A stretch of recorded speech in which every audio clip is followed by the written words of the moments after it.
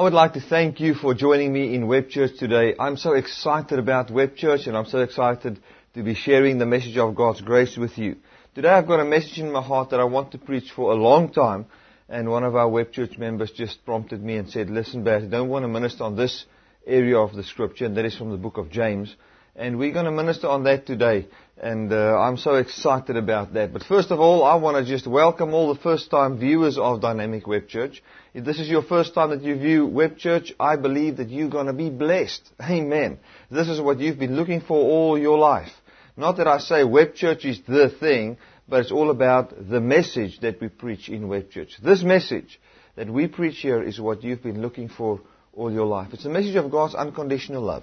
It's the message of God's grace. It's the message of God's compassion, His love for you, what is done in you, what will produce who He is inside you. And even last night as I was just lying in bed and I was starting to meditate upon who I am in Christ and what Christ has done for me and who Christ is in me, you just experience the energy or the power of God coming into your life. And you experience that you are loved of God. You experience that you've got power to go through this life victoriously and successfully. Amen. And that is just what I believe God has got for all of us, is a successful life, a life of true joy, a life of true peace, a life that is not based on what you have and what you possess and what you can do for God in the name of Jesus, but a life that is based on what God has done for you. Amen. That's the good news of the gospel of Jesus Christ. Now, before I get in a little bit of the Word of God, before we go into the worship and then into what I want to preach today from the book of James, I would just like to say this, that our 5-minute Bible school has been running now for a week, and we've got, I don't know if it is between 11 and 20 people. I don't know exactly what the number is, but what I've heard last time, that there was 11 people that enrolled. And we know of a couple of pastors from Durban that want to enroll as well. We don't know how many they are. That can be 5 or 10 pastors that want to enroll from there. We're also going up to Zambia on the 3rd. We bought our plane tickets. From there we'll come back, we'll be back. And then on the 25th of June, we are going to Durban for a crusade there with people from Rantendal congregation or from Krugersdorp, a Dutch Reformed Church. We're going to do a crusade there in the Transkei, the old Transkei. So I'm very excited about that. As the things are going well, God's blessing the ministry through what Jesus Christ has done. Amen. We're experiencing our justification. We're experiencing the blessing that God has promised in the Word of God. Hallelujah. And I'm very excited about going to Zambia because we're going to get those pastors to start to enroll into the 5-minute Bible school. And I believe this 5-minute Bible school is going to change a great, or the whole face of the ministry.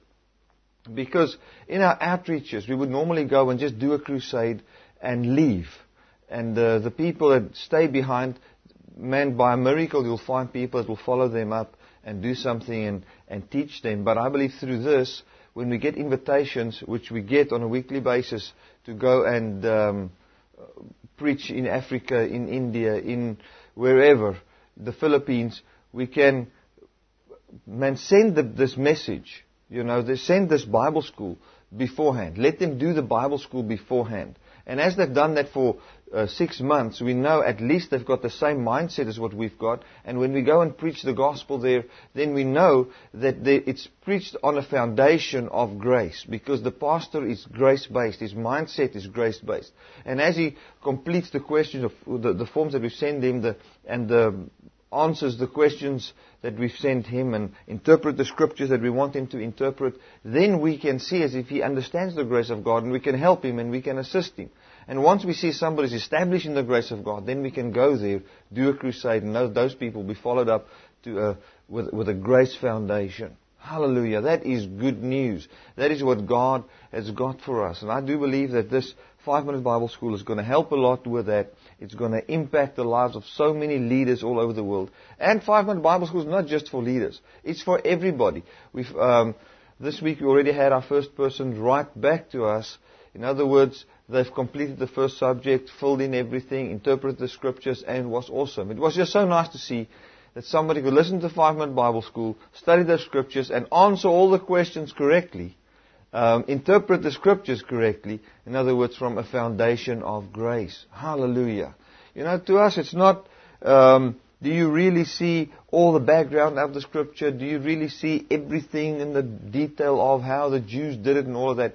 It is to see the grace of God in that scripture. So when people interpret, they write the grace of God, they share the grace of God, plus some experiences of their own life. Man, it's so enriching to us as well. So this 5-minute Bible school is awesome. I believe it's a God idea. Amen. Now we're going to get a little bit into the Word. I'm going to just share for 5 minutes a scripture in the Word of God, and just to encourage you, just so you can just experience that love of God. And then we're going to go right into the worship, and from there we will share the Word of God. Right. Let's read Isaiah 54 verse 14. It says, "In righteousness shall you be established. You shall be far from oppression, for you will not fear." Man, isn't that awesome? Let me just read this again. And just that is so, so powerful. It says, "In righteousness you shall be established." Now, so many times we think that is the righteousness of the law.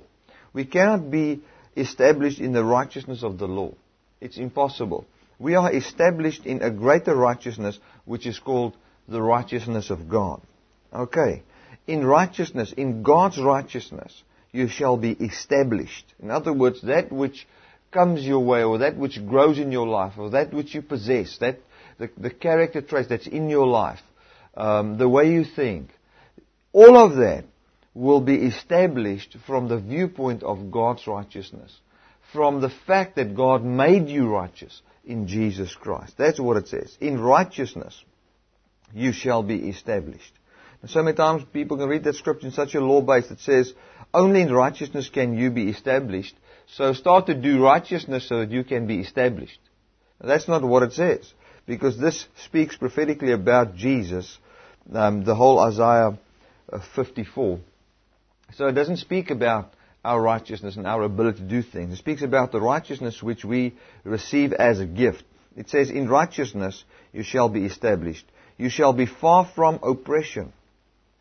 In other words, what will happen is we will be established in the righteousness of God, and then we will be far from oppression. Why will we be far from oppression? For we shall not fear. For fear will be taken out of our hearts. That's why. You know what's a wonderful thing is in South Africa, we've had a lot of violence the last couple of weeks, because we've got people from other countries living in South Africa. And what happened with Zimbabwe was people just came over. Illegal immigrants and people immigrating here, people just coming here with holiday visas, whatever, coming from Zimbabwe into South Africa by the thousands. And what they did was they didn't make a refugee camp on the border. They just let the people into the country. And what's happening now is some of the South Africans are not just losing their jobs, but they don't get jobs because we've got so many other people. And those people are willing to work for nothing. And they're not registered with any union or anything like that. So, people pay them half what they would pay the normal guys. And those people from Zimbabwe and Malawi and the other countries will work with a smile for that, because it's much better than what they could ever get in their own country. So, and because of this, violence broke out and people started to burn houses and do all those things. The other day I had to go and fetch my car in Cape Town, close to a squatter camp. There's a guy that works on the air conditioners, and the air conditioner broke, and I took it there. And Liliana and I, we went down to fetch the car. We went on the motorbike, and normally we drive through the squatter camp to get to this place. That's the shortest road. And man, they just closed the road down. They said, no, you can't drive through here. Nobody could go through there because it was just violence everywhere. And when you look at those things from a Western way of thinking, you think, man, this country is going to be a mess. But what's nice is, what is hard, what the voice that is more loud, the louder voice in my heart is this voice that says, in righteousness I'm established. You shall be far from oppression. So I shall not be oppressed. Because of God. Because of who God is. Hallelujah. Like David said, if 1,000 fall on my one side and 10,000 on the other side, I will not fear, for it shall not come to me. Amen. God blesses me. If this whole place is going to sink, it doesn't matter. Because God will always be with us. He will always give us joy. He will always give us hope. He will always give us contentment. He will give us patience and whatever we need. Hallelujah. Financial support can come from overseas. People can start to support this ministry from overseas. It's not that we are dependent on the situation in the country, because we are established in the righteousness of God. I qualify 100% before God to be supernaturally blessed, not of this country, but of God Himself. And that is because of Jesus Christ. That's what that scripture says. In righteousness shall you be established. You shall be far from oppression, for you shall not fear. And from terror, for it shall not come near thee. Behold, I shall surely gather together. Behold, they shall surely gather together. In other words, listen, there are going to be situations where people gather together against you. Okay? Why? Because that's just the way people are. But listen to this. But it's not of me. Whosoever shall gather together against you shall fall for your sake. So whosoever comes and willfully gathers against me or you who are established in the righteousness of God shall not prevail. Their onslaught shall not prevail. We shall not be afraid, for we are established in the righteousness of God. We shall not fear. We shall not be oppressed. Why? For it will not come near us. Why? Because they gather together not by God. And God cannot get people to gather against Him, against His church, for then He must get people willfully to gather against Himself and create an enemy for Himself to play some foolish game. And that's not the way God is. Hallelujah. Then verse 16, Behold, I have created the smith that bloweth the coals in the fire, and brings forth an instrument for his work. And I have created the waster to destroy. Now, that word to there is not the correct interpretation. Go and look at the word under in-depth studies. Go to Isaiah 54 verse 14. You'll just see there an in-depth study of this very scripture. It says, who destroys? It says, no weapon that's formed against you shall prosper. Why? Because the person who does this bad thing, God's also created him, and God knows how to work in his heart not to do it to you. Amen. For I'm the righteousness of God. Hallelujah. And we are not under the same thing as what Jesus was when He walked this earth, because Jesus, when He walked this earth, He came to bring salvation for us. But we are not there to bring salvation for ourselves. We are there to receive salvation because of what He has done. Now, I do believe the only oppression that there is for a Christian is to be persecuted for righteousness' sake. Now, country violence is not persecution for righteousness' sake, so we are not part of that.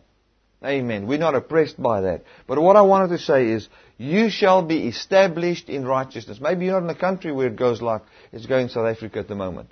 But maybe you're not in a country like that. It doesn't matter.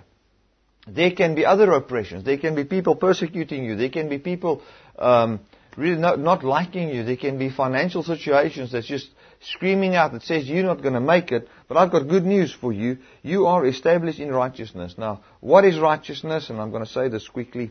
And we're going to go over into worship. Man, I just want to continue along with this line. This is just so awesome. Hallelujah. Amen. Thank you, Jesus. Isaiah 40, Psalms 40, verse 10. It says, I have not hid thy righteousness within my heart.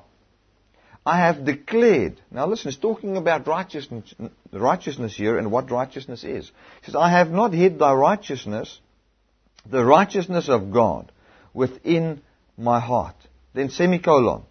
I have declared your faithfulness and your salvation. I have not concealed your loving kindness and your truth from the great congregation. So what the scripture says is that righteousness, the righteousness of God, or let me use another word for righteousness there. The holiness or the type of person God is that He is faithful, that He saves, that He is a God of loving kindness, a God that has got a great passion to be kind to you. That means He's got a passion to live out the character that is in Him, which is to bless other people and to grant them their wishes. That's what it literally means according to the Webster's Dictionary, the word kindness, loving kindness. The word loving kindness is somebody that's got the character trait to basically lay down what he's got with a purpose to bless another person and to grant him their wishes and to lift their burdens. That's what it is. So that was what the Psalm writer declares he declared, and he wasn't quiet about, was the righteousness of God. Now we are established. You shall be established in the fact that God comes and He declares His faithfulness over you. He's faithful to say that your sins are forgiven. You've been made righteous. He's faithful to save you all the time and to make His salvation everlasting. He is faithful to treat you better than what you deserve. And He's faithful to come and lift your burdens and bless you with giving you the desires of your heart. And He is faithful to walk not in a consciousness of sin. Amen. But a consciousness of what Jesus Christ done. You shall be established in that, and then you shall be far from oppression. For what God has done will get your mind into joy and into peace. For you are thinking of God's work and not your work. You're thinking of God's work and not the political parties' agendas and work in the country. You're thinking of what God has done for you, and that brings true joy and true peace. Amen. Well, we're going to go over to the worship since we know that we are being established and established in His righteousness. The more you know what God has done for you, the more you experience stability in your life, the more you experience that you are far from oppression. Hallelujah. That you are far from oppression, for it shall not come near you. Amen. Isn't that awesome? God is such a good God. Hallelujah. Let us just pray together, and after prayer we're going to go straight into the worship. Father, I thank You for every person that is watching me today. I thank You for Your power that is just manifested in the lives of people today as they hear the Word of God, as they are blessed by the Word of God. I thank You, my God, that we can worship in Your name and that we can worship You with all of our hearts. Father, I thank You that everybody all over the world that's watching me right now will just experience Your true peace that I'm experiencing as I sit here in this studio. In Jesus' mighty name. Amen. Hallelujah. Enjoy the worship. Well, isn't that awesome? God is such a good God. I trust that you're going to be blessed by the Word of God today. Today we're going to talk from the book of James.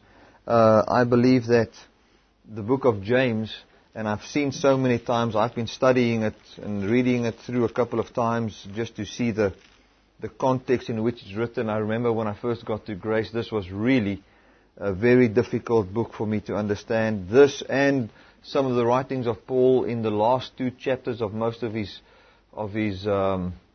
letters, as well as the book of John, some places in the book of John, Hebrews some places, and Peter, 1 Peter, 2 Peter, especially Peter, when it comes to, these hard times will produce good things in your life. And then you want to think, man, God, why do You want to use hard times to produce the good things in our lives? But when you read the Scripture, and this is one thing I want to say, when you study the Scriptures and you don't understand a certain thing, and it doesn't sound like good news, don't believe it. Now you might say about it, but that is not a safe way to interpret Scripture, a safe way to read the Bible. I think it's the safest way in which we can read the Bible. As I would grow in the grace of God, I came to a point where I started to understand.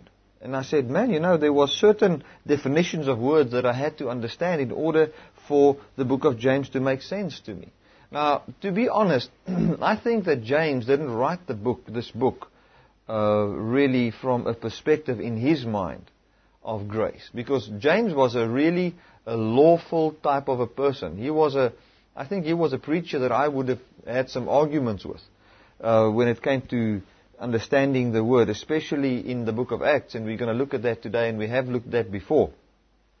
And what he says here, what James did was he wrote the Bible trying to correct people, not the Bible, this book, and he came from a law perspective in his mind, but he was inspired of God. Now you might say, but how can a person write with a law mentality inspired of God? I believe that he was inspired of God because he used certain words that when you understand the correct interpretation of them, when you understand the correct definition of them, it's all grace. So, yes, the book of James, Martin Luther said that he thinks that the book of James shouldn't even be in the Bible. Now, the book of James, to a certain degree, is more Old Testament than a lot of Old Testament books of the Bible. So you must realize that the book of James, you need to understand where it comes from. You need to understand the perspective from where it was written to really know why it was written, to whom it was written, and how to interpret correctly. Let's go to verse 1. It says, James, a servant of God and of the Lord Jesus Christ, to the 12 tribes which are scattered abroad, greetings. So number one, this was not written to the Gentiles. This was written to the 12 tribes of Israel. So, if you are not part of the 12 tribes of Israel, this was not even written to you. So you are reading another man's letter. So you have to put yourself in their shoes in order to understand what was written. I'm not saying by this that you're not supposed to read the book of James. I mean, the wonderful, beautiful stuff that is in this book. But we need to understand where it comes from. When the Bible talks about hard times here, in the book of James, it's not about somebody that's just giving you a hard time because of the situation in your house or because of the situation in the country, hard times like that, or your boss giving you a hard time just because he's a difficult man. That's not what it's talking about. When it talks about hard times, and it talks about the hard times that the 12 tribes of Israel went through because they believed on Jesus. And they were persecuted by the other Jews or Israelites that weren't believers. That's what it's about. That's the hard times that the book of James talk about. Now, just a little bit about the background of James. Let's go to Acts 21. Now, there's some other places in the Bible where it also speaks of James, but I just decided to take this part. Acts 21. And we're going to read from verse 19. And the day following, Paul went in with us unto James, and all the elders were present. Now, James was the pastor of the church in Jerusalem. Okay. So, James was there and all the others. And when he had saluted them, he declared particularly what things God had wrought amongst the Gentiles by his ministry. This is now Paul sharing with James and the other leaders of the church. And when they heard it, they glorified the Lord and said unto him, You see, brother, how many thousands of Jews there are which believe, and they are zealous of the law.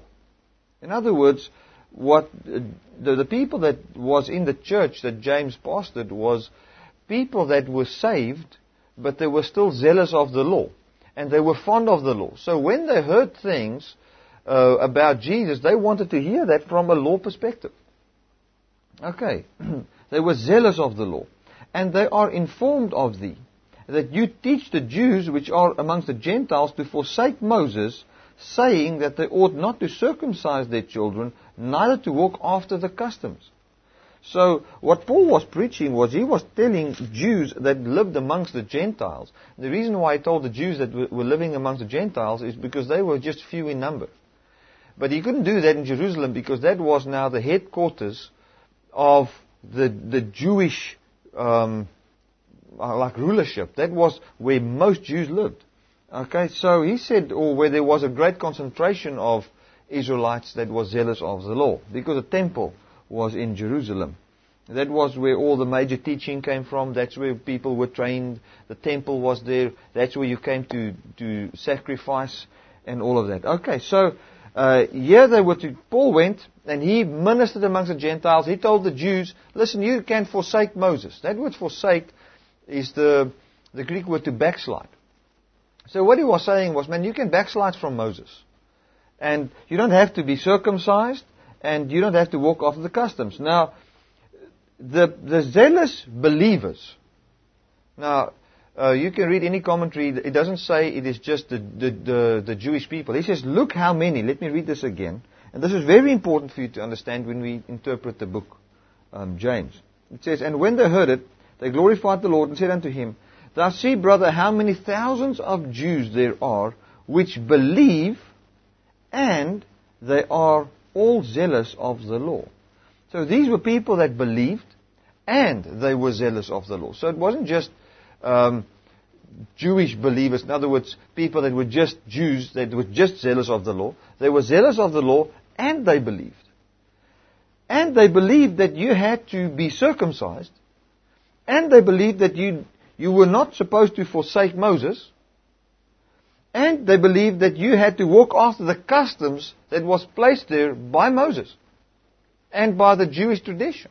That's what they believed. And they didn't believe that just as, well, that's not what we believe, and it's not that great thing. They believed it as the Word of God. For if you read on, they almost killed Paul for what he said. They agreed with him about Jesus, but they differed with him when it came to the traditions and the circumcision and all those type of things. So, for a pastor to be a pastor of a church and preach the customs of Moses, you have to be law-based. You have to be a person that has mixed grace with the law. Now, I'm not saying that the book of James is not inspired of God. Now, I want to bring it to your remembrance. I've said it just in the beginning of the session, that the book of James is inspired of God. If it's correctly interpreted, if you take the correct definitions of the word grace, the correct definitions of the word mercy, and the word, what is the word of God? If the Bible says be a doer of the word, what does that word mean? And all of that, because we can't come with the perspective of the law, because then we're not interpreting the word of God.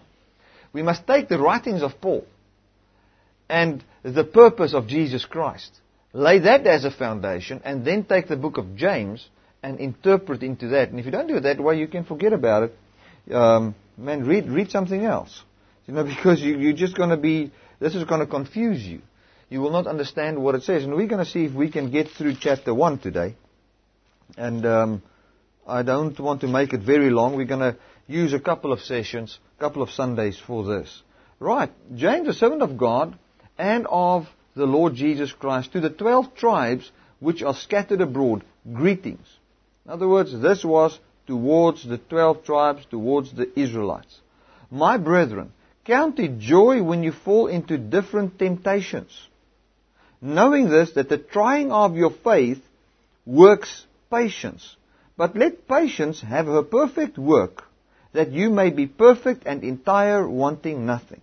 Now, we have to go and look more in depth into this, because it sounds as if he says, listen man, just be happy when you go through hard times, because when you go through hard times, then patience comes forth, and then you're going to be a more patient person. Now, that is not what that is all about. It's completely different. Now, first we have to go and have a look at the word patience. Now, if we're going to have a look at the word patience, we go to Romans 15 and verse 4. Romans 15 and verse 4. So many times we've got a wrong understanding when it comes to patience. We think that patience is, when the dog pulls the clothes from the washing line and messes it up and just bites holes into it, then we are just patient and say, good doggy, We are patient people. Now that's not the patience that talks about. The patience that James talks about there is to patiently wait for the return of the Lord Jesus Christ. That's the patience, and we're going to show it to you. Romans 15, verse 4. So what he was saying is, and let me just give that, and then we're going to get into the word here. What he was actually saying was, listen, when you go through a hard time, what is going to happen then is the Spirit of God is going to work up patience in your heart. And when patience comes into your heart, don't become tired, but continue to believe in the word of Jesus Christ, so that at the return of the Lord, you will be perfect and entire and wanting nothing. In other words, that you will receive your glorified, resurrected body, that you'll be glorified in your physical body. That's what he was saying. So when you go through a hard time, God gives you patience.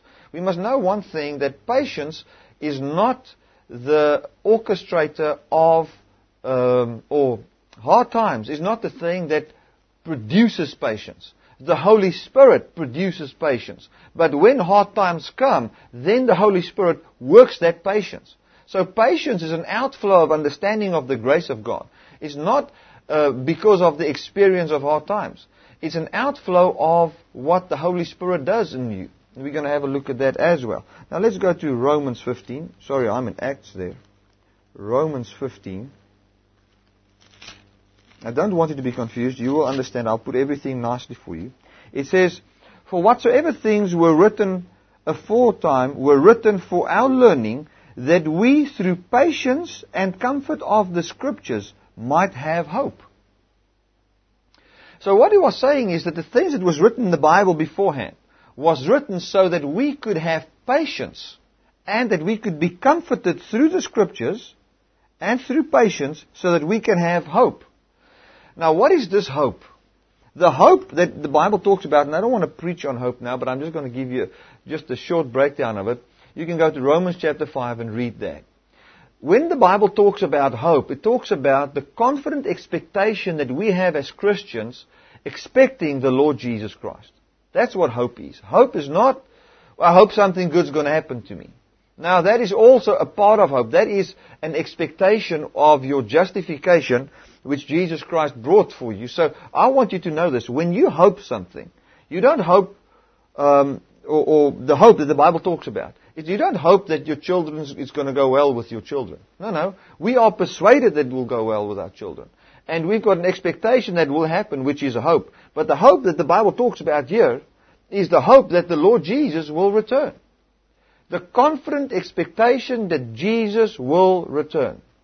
When we go through a hard time, and the hard times of the Bible times was, they were persecuted for righteousness. They were murdered. They were sawn in two. They were fed to lions. That's what happened to them. They were going through those hard times. And then he says, and it's so wonderful, he says here, "My brethren, count it all joy when you fall into different temptations, knowing that the trying of your faith produces patience." Knowing this. So what he says is, the only way you're going to have joy when you go through a hard time is to know that patience is going to come forth in your heart and is already inside you because of God, and that you can patiently wait for the return of the Lord, and that it will happen.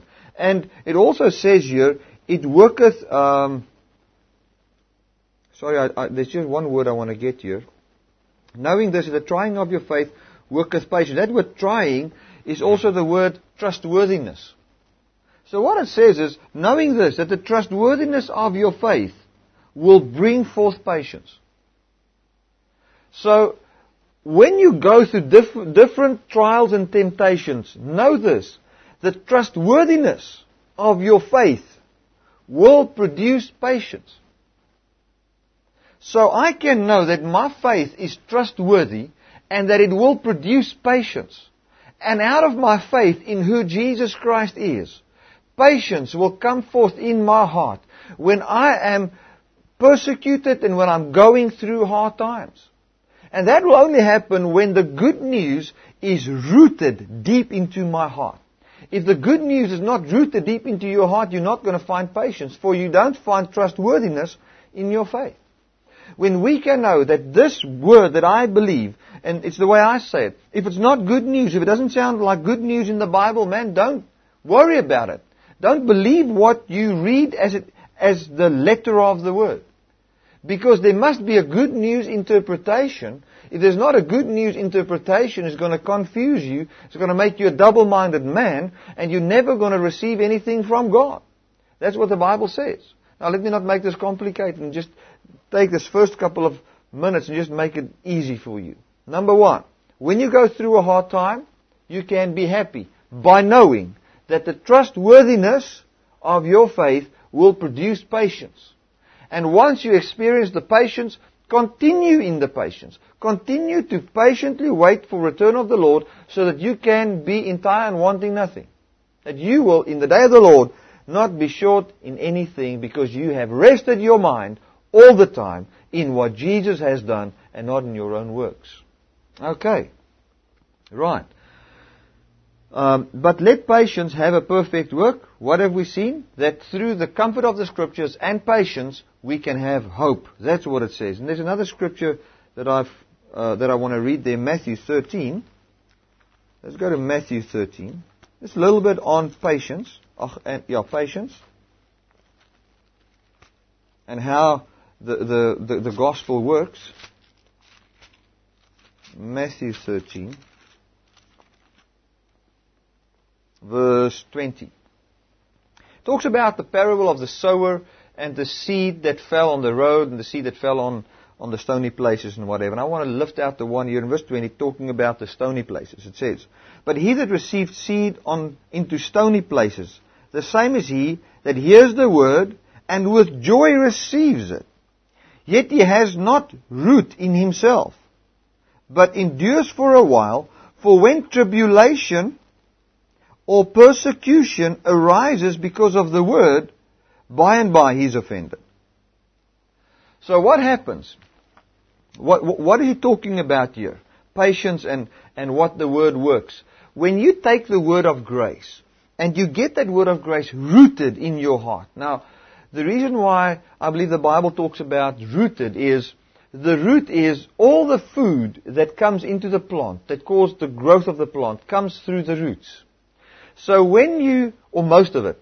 So when you see the gospel of grace as the root in your life, you will find everything in your Christian walk from the gospel of grace.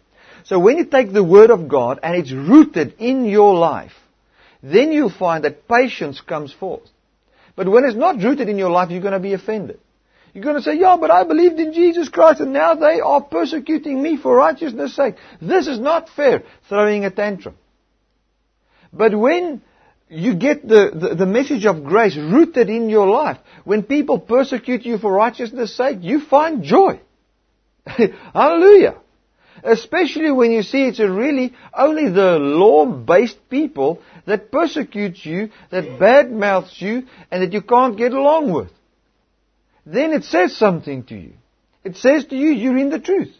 That's what it says. And what also happens is, when that happens, it's as if, and I can speak out of experience in my own life, as if there's a strength coming inside me towards what I believe. It's as if I believe it more.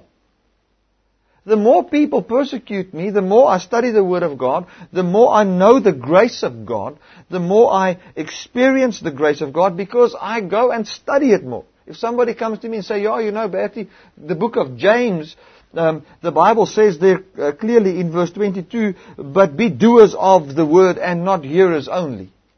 You must be a doer of the Word. You must take those 10 commandments and be a doer of that Word of God. Then I go and study it. And I know, man, it can't be the way it sounds. It must be good news. I must see the cross of Jesus Christ in it. I'm going to relate what God has done through Jesus to that scripture. And we study that and we come to an awesome, awesome revelation. And I find patience just growing in me. I just patiently wait for the return of the Lord, knowing that, like Paul said in Philippians chapter 3, that I count everything but dung, but what I do is I forget the things that are behind me, which is the law, and I stretch forth to what is before me, which is the message of grace. And I don't want to be found with my own righteousness, but the righteousness of God, so that I might receive the resurrection from the dead when the Lord Jesus returns. That's what Paul said. Hallelujah. So that's the same thing. The more we study it, we see that this is the way it works. Yes, it is like that. And the more patience, the more confidence. Another word for patience is, you must see patience and hope in the same category, because patience gives you hope. Through being patient. In other words, through saying, "Listen, man, I know the Lord's coming back." And that patience comes from a heart that is rooted in grace. Patiently, yes. This is what I believe. I know it's the truth. And I know Jesus Christ is coming back that way. I know I've been made righteous by what He's done for me. I know I'm justified by what He's done for me. I am righteous and justified. I see the manifestation of my righteousness. And that's called my justification. That's what God has given to me. And I'm not going to bend a little bit from what I believe. I don't care if they call me names. I don't care if I lose my job. I don't care if my family's angry with me. I don't care if my friends are angry with me. Because the more I believe this, the more I find that patience. Now, another word for patience here. Let me explain this to you. If you patiently wait for the return of the Lord, it's like somebody that, and sometimes I do this. If I go to the bank and I want the bank to do something for me, and they say to me they can't do it for me, then I say, well, I'm patient. I wait here. You're going to do it. I'll wait patiently, and I sit. Eventually they're going to do it. Because I've got patience. I've come to have what I want to have. I remember one day we were in Mozambique. And they stopped us at a roadblock. And they said to us, listen, you've got a problem here because some sticker or something wasn't right on the car. I said to them, no, it's fine. He says, they want to fine us and they want a bribe and they want this. I said, no, I've got patience. I told the people that were with us, I said, get out the tents. We pitch a tent right here. We're going to stay right here. Then we live here. Then we preach here. That's it. We've got patience. But I'm not paying that bribe. I don't do that. And I've got an expectation that this guy's boss is going to come back at the end of the day, or the next day, or the day after that. Doesn't matter. But patiently I wait for that manifestation of truth the way it's supposed to be. I've got patience. It's also, in other words, like almost hard-headedness. I'm not going to, and this is the thing. If I go through a hard time, if people come and persecute me for righteousness, I just become more stubborn in what I believe. I'm not changing. I'm believing Jesus Christ is good. That's it. I believe that God's not a God that justifies us based on what we do for God. I believe that Jesus Christ justifies us because of what He's done on the cross and in His resurrection. And I am patiently waiting for the return of the Lord. Like I said to the one guy once, he said to me, oh, Bertie, this thing is like this and this thing is like this. I said to him, I just wish that Jesus Christ could appear here right now and tell you that you're wrong. The truth is that God is a God of mercy and grace, because He was telling us that God's going to punish us and judge us and I don't know what. I said, it's not like that. And I wish that He could experience, that He could just right now appear here. But we can patiently wait until the appearing of the Lord Jesus Christ, and then you'll see for yourself what He says, if He's good or bad. That's it. Patience. So, knowing this, that the trying of your faith worketh patience. Now, I'm not going to repeat everything I've said about patience now, but that's the way it is. But let patience have its perfect work. Now, the only way patience is going to have its perfect work is by you being rooted, and that the word of grace has got a deep root inside you. That's not head knowledge, but it's something you truly believe out of your heart.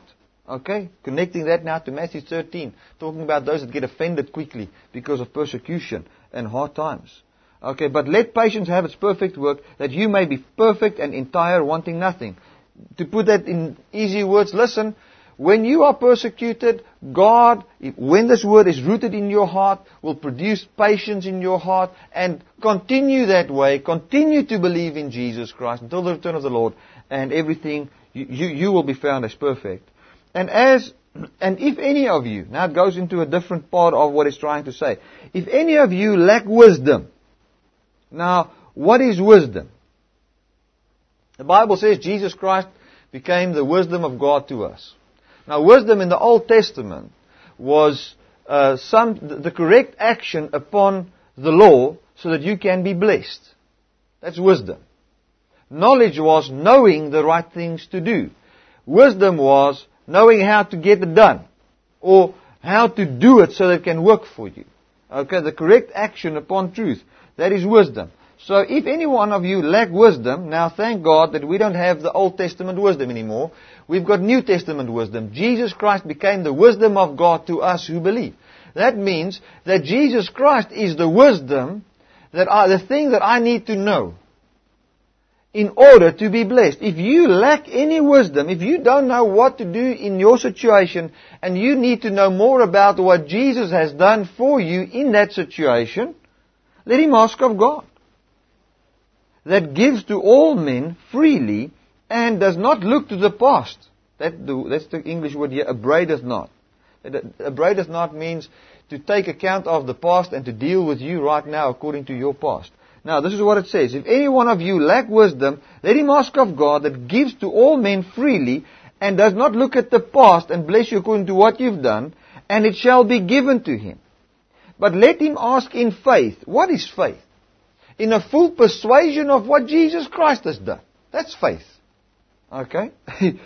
Not wavering, for he that wavers is like a wave of the sea, driven with the wind and tossed.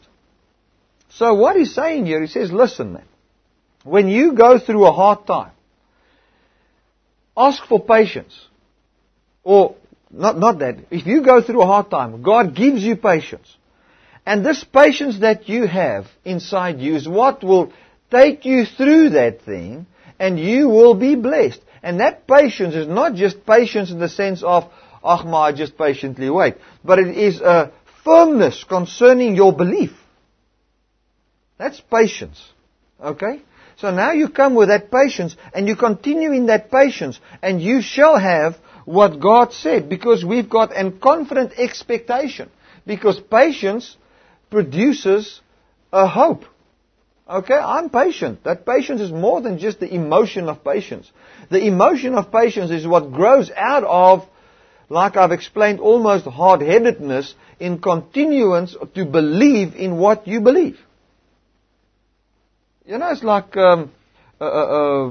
if you really believe something, man, you wait. Because that thing is going to manifest. It's going to work. You know, it's like with me. I believe in my heart that this whole thing with the oil in the world and this manipulation of the oil, the number one thing is I don't believe all the oil's finished. That's the first thing I believe about the oil, they call the oil crisis. The second thing is we're not always going to use oil. And that the Arabs must save up now because they're going to lose a lot of money, because not long from now we're going to run our cars on water. Or on something else. You know, there's something else that God's got for us. And you might say, yes, but this, yes, but that, whatever, man. I believe it so much that we can wait. We can wait and see. Now that patience is produced out of my faith. And if you come and you say it's not like that, you'll find that I'm patient. You'll see it's going to work that way. And I am convinced that it will be like that. That's the way it's working. And it's going to work like that. So, because why? Patience is a fruit of the Holy Spirit. Let's go to Galatians.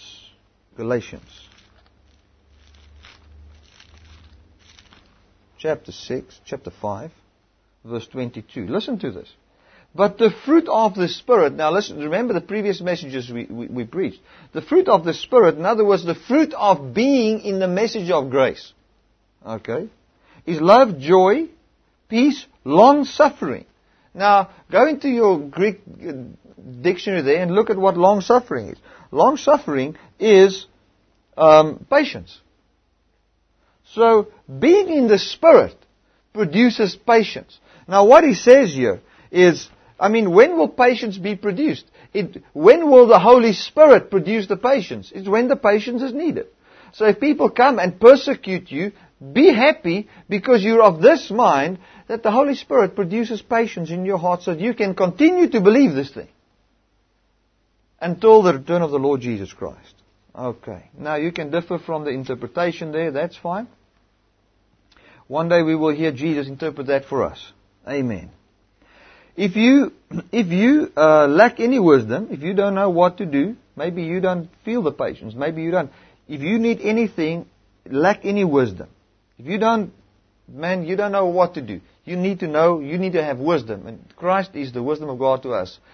You need to know what Jesus done for you, man.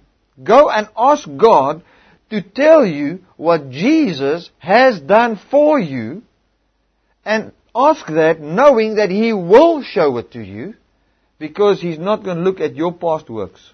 But let Him ask in faith. Not wavering. Let him ask, being fully persuaded of what God has done. Now faith comes by hearing, and hearing by the word of God. You cannot have faith without the gospel of grace. It's impossible. So, let me interpret that in another way there. He says, but let him ask in the full persuasion that comes through the hearing of God's grace. Not wavering. That the gospel of grace is the truth. For he that wavers, in other words, he that is in the law and in grace, and in the law and in grace, is, for he that wavers is like a wave of the sea, driven with the wind and tossed. For let not that man think that he shall receive anything of the Lord. Man, that is an awesome scripture. There's some people that wave and they receive, but it's not from God. They receive things, but it's not from God. They waver. They're in grace and this and that, and they're in temptation and hard times, going through hard times and all of that, and then they think, man, this is God bringing these things over me, and now because God's brought this over me, now I've got a great understanding of the love of God, or I've got a great understanding of Scripture, and then you get some revelation somewhere. Listen, you can't believe that and think that revelation is from God. It's not like that. God does not bring the hard time over you. God is not the one that brings the temptation over you. God's not the one that tries to make it difficult for you. God's the one that comes and gives you the word that can produce faith. He's the one that gives you the Jesus that brings forth wisdom in your life, which is wisdom. He's the one that gives you patience by the Holy Spirit. And He's the one that gives you joy. Hallelujah. Amen. And He's the one that inspired James to write this to comfort you. And He's the one that gives you the hope. So how can He be the one that gives you the hard times? It's impossible. For let not that man think that he will receive anything of the Lord, for a double-minded man is unstable in all his ways. You get two mindsets in this world. The mindset that says, by what I do, I will please God, and then God will bless me. Or the mindset that says, by what God has done for me, I'm blessed. That's the two mindsets that there are in the world. There's no other mindset. Even an atheist, he's got the mindset that says, by my own power, I am okay. I don't need a God. I don't even believe in a God. Just the way I am, it's okay. That's that mindset of the law. The mindset of, in my own power, I am enough. That's what an atheist is. Like the one man says that he doesn't have enough faith to be an atheist. He doesn't have that type of faith. Imagine everything that God has done in this world, and then you have got enough faith to say that the thing you believe is greater than what God has done. With all the evidence there is in this world already. Jesus Christ, the historical facts, everything we see today, people getting saved, the Word of God going out in power, which is the greatest form of evidence of the Word, is just the Word being preached. I mean, it's just awesome. And then you've got enough faith to believe that you're an atheist. And to believe there's no God. I don't have, and I'm honest, I don't have that type of faith as well. It's just too great for me. I'm believing in Jesus. That's easier. Hallelujah. And that's the truth. Amen. Now, think of that a bit. That can bless you. A double-minded man, a man that's got his mind set in the law and in grace, is unstable in everything he does. Because the one, and we watched a DVD the other day, the one guy preaches grace. It's one of these one-day gatherings, Passion one-day gatherings. And it's awesome to see what happens in the lives of the young people. But the one guy would go up there and say, you are not the treasure of the gospel. Jesus is the treasure of the gospel. The gospel has got nothing to do with you at all. It's got to do with you must try to give glory to Jesus. And a very law-based, judgmental type of thing. Then another guy came up and he preached on holiness and how holy you must live. Then another guy comes up and he preaches grace. And then after that they worship, and in the worship they start to sing a song that says, He gives and takes away. And the context of what they sing it in, now we can interpret that into grace as well, but the context of what they sing, they say, He gives and takes away, yet I choose to say, that I worship you, or something like that. In other words, God blesses me with this, blesses me with a wife and children, then He takes one of the children away, and gives me a new car, and then He takes away the house. But I choose to say, glorious you. Amen. Well, I choose to say, doesn't matter what's that word? Do you know those words? What's the words? Give it back away. I choose to say. I can't remember.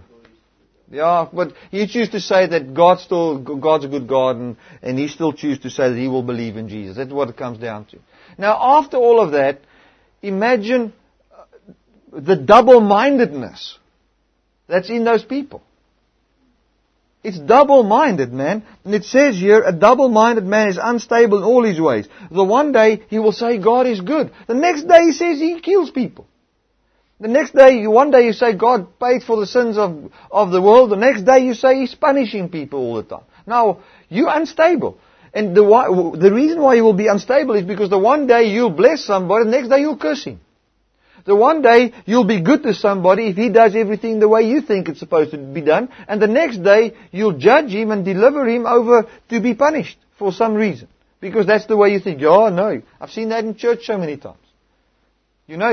If a pastor says everything right and does everything right, then the people will do everything right.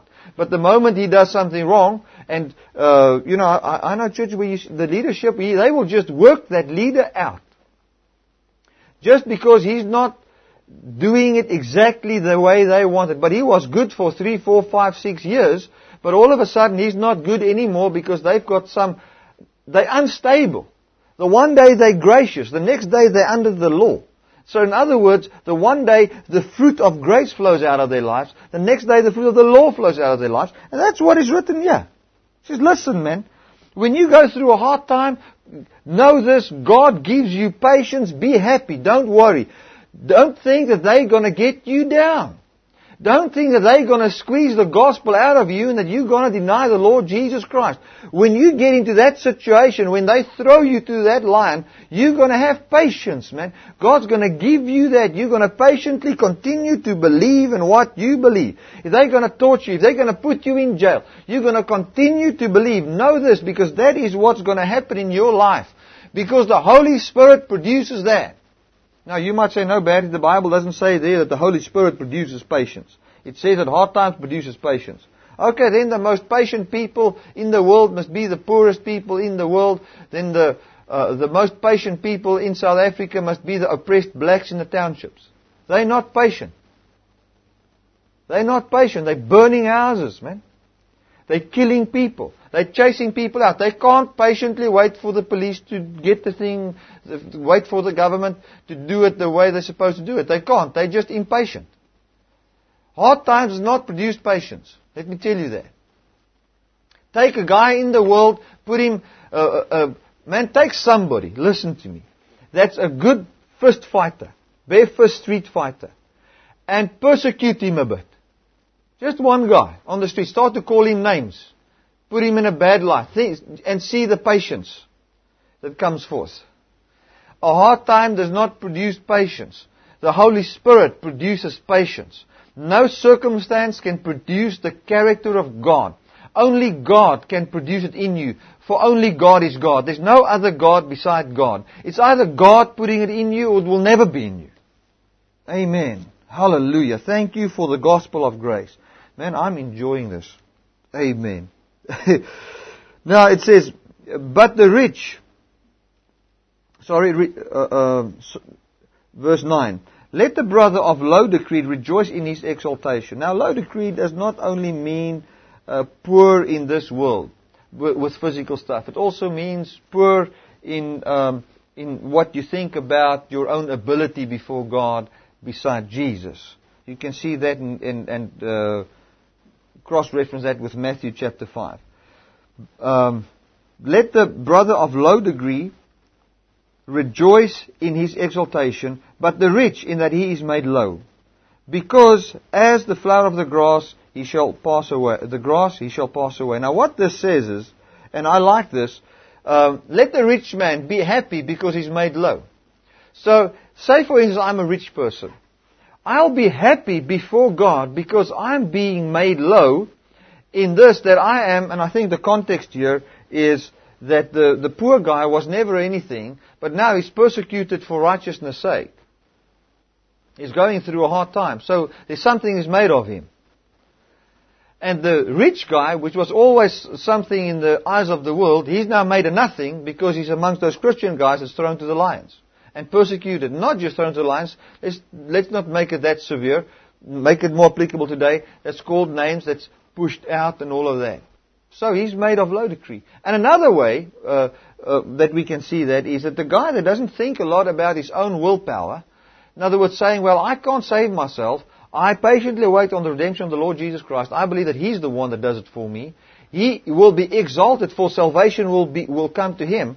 And let the man that was always saying, it was by my own ability, rejoice, because now he can say, it's not by my ability anymore. It's not by the wealth of my ability anymore. I am made low. Thank God I'm made low. It's not about what I must do anymore. What I must do is taken out of the equation, and He is put into it. Okay? Hallelujah. That's also a way of seeing that. Then it says, blessed is the man when he endures temptation, for, listen to this, for when he is tried, he shall receive the crown of life. When he is tested, listen to this. When he is tested and he passes the test, he shall receive the crown of life. Now, we must see that in the light of Matthew 13. When somebody gets the Word of God, it comes up in his life, it grows quickly, and persecution comes, and he denies the faith. In other words, he doesn't believe in Jesus anymore. He goes back to the Jewish things. There's no salvation for him. You cannot be saved. You cannot believe in Jesus and receive your salvation in what Jesus done for you. Then you deny Jesus. In other words, you say, I'm not saved by what Jesus done for me, but I'm saved by what I do. There's no salvation for you, my friend. There's no salvation for you. There's too many places in the Bible. The Bible says that he that believes until the end shall be saved. You can't believe the good news for a while and then leave the good news and think you're going to be saved. There's only one way of salvation, and that is by believing the good news until the end. That's what Paul says. He said that I don't want to be found with my own righteousness before God, because I want to be found with His righteousness before Him, that I may receive the resurrection from the dead. For the Bible says those that died in Christ shall be raised from the dead. You can't die in Moses and be raised from the dead. For it's the ministration of death. The ministration of death does not raise you unto life. Only the ministration of life will raise you unto life. Amen. Isn't that awesome? So blessed is the man that endureth temptation, for when he is tried, when he was tested and he passed the test, he shall receive the crown of life, which the Lord has promised to them that love Him. Hallelujah. So, why will you love God? Because of just one reason. The Bible says we love Him for He first loved us. That's interpreting Scripture with Scripture, man. So this is what it says. It says, because the Lord has promised to them that love Him. So if you love the Lord, if you love Jesus, Jesus is the Word. If you love the Word, which is Jesus, which is the message of grace, which is what happened on the cross, if you love that, you will find that you passed the test. Amen. For you loved it. You were fond of it. You continued in that message of grace. Amen. Now, verse 13. Let no man say when he is tempted, I am tempted of God. Now, hear the whole thing. Now, some people say, no, God doesn't tempt you, but He uses the devil to tempt you. Nonsense. Rubbish. Forget it. It's not the gospel. It's not the gospel. Forget about it. It's not what it is. God does not use the devil to persecute you. Because the devil is not employed by God. The devil is self-employed. He decided, now there are some doctrines that says that the devil is employed by God. That God made the devil the way he is right now for the purpose of what he does right now. That is employed by God. That is God putting that. Now listen, if God made Satan the way he is now, then God had to give him his thought pattern. Now, does God think that way? Listen, if I give birth to my child, or my wife, she gives birth to my child, Then I take that child, I teach him. If I want him to be what I've got a plan for him. I want him to be an engineer. Then I must take the thought patterns of an engineer, which is already in my mind. And I must teach him that. I must get him to think like one. And I must get it out of my being, I must teach him that. So if God made Satan the way he is today, He must have taught him how to murder, man. He must have been the one that teaches him how to deceive and lie. Now, if you say that Satan, I want to just say this, if you say that Satan is made the way he is right now by God, then there's a long way for you to go to understand the grace of God. And especially if you're stubborn about it. You can't go and say that God employs Satan. No. Satan is the way he is because of his own choice, because of a rejection of who God is, and because he rejected who God was, and he rejected the very nature of God that was in him when he was created in heaven perfect. When he rejected that, he became everything that wasn't that, and through him, all those bad was actually created, not by God. Now, it says, let every man when he is tempted not say that I'm tempted of God. For God cannot be tempted by evil, neither does He tempt any man. But every man is tempted when he is drawn away by his own lust and enticed. Now, when you fall into different temptations and different hard times, now that temptations can also be used as persecutions, can also be used as people putting a hard time. What makes it hard for you, and when it's a temptation to leave the gospel of grace and to get back under the law, is when you've got a lust inside you that makes you desire certain things. Now it says here, but every man is tempted when he's drawn away by his own lust. What is lust? Lust is not just lust for a woman. You know, we've always said, lust is just, you just lust after the opposite sex, or sometimes after the same sex, or that's just lust. Lust is something, is that as well, but there's another way of lust. Lust is a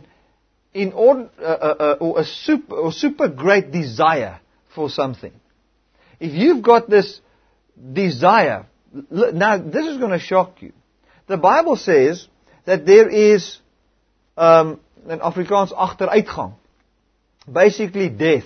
This slow process of stuff going backwards in life through lust. Now, the Pharisees lusted after God. They lusted after God. They had this desire, they wanted God with everything, and they wanted, that lust was produced out of the law. That's a desire comes into us through the law. Paul says that he didn't even know desire except by the law. So when he was under the law, desire came up into him. There was a law that said you are not supposed to desire your neighbor's stuff. Then desire came up to him. Then there was a law, you shall serve God with all your heart. Then there was a desire to serve God with all my heart. I must do it now. Now, those who desire, and you open your ears to the message of grace, your desires shall be satisfied. And under the New Testament, we don't walk with this desire, hunger and thirsting thing anymore.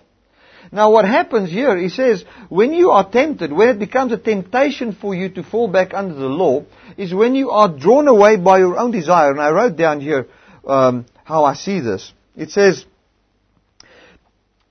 the first thing that happens is we lust after something. For you, if you've still got a desire to become more holy, then you're actually in trouble.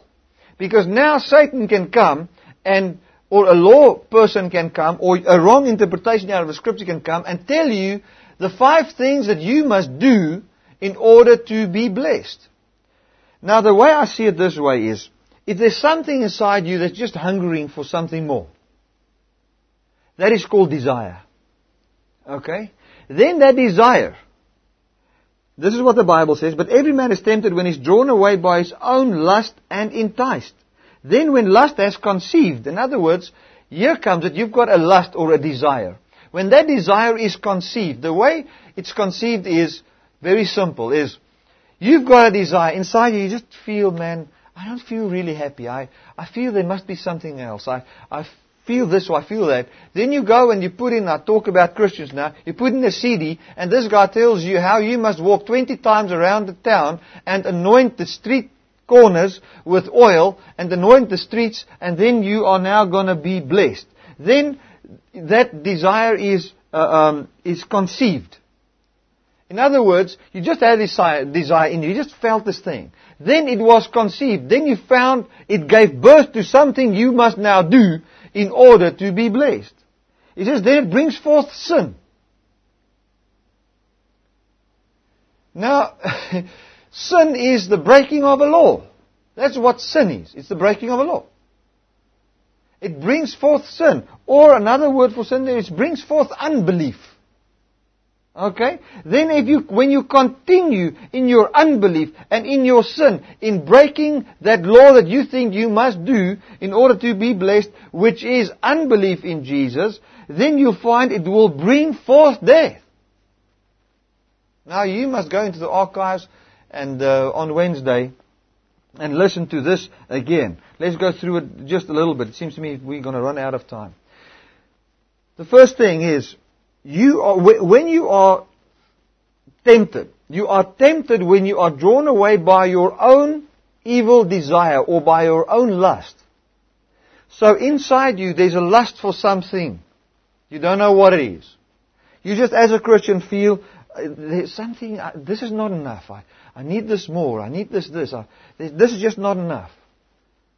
Now you might think that's the way it's supposed to be. It's not supposed to be like that. John said to people, he says, you've got the Holy Spirit and know all things. Why are you running after all these teachers? You've got the Holy Spirit, let Him teach you. What you have heard of us when we preached grace to you was all that there is to know. That's what he basically said. That was enough. What about chasing after this revelation, chasing after that revelation, chasing after man? That's not the way it's supposed to be. Now you feel this thing in you. The reason you have got that desire for more, that hunger and thirst and all of that, you know why you've got that? It's because you've never received grace. Now you might say, Barry, that's a harsh thing to say. The Bible says that blessed are those who hunger and thirst after righteousness. That's what Jesus preached when He was on the earth. For they shall be filled. Then He says that if you eat my flesh and drink my blood, and I think it's John 6, it says you will never hunger and never thirst, for you will become a well of water will spring up in you. I mean, the last thing that a well can say is that he's thirsty. Because that's where the water is. That's the source of water.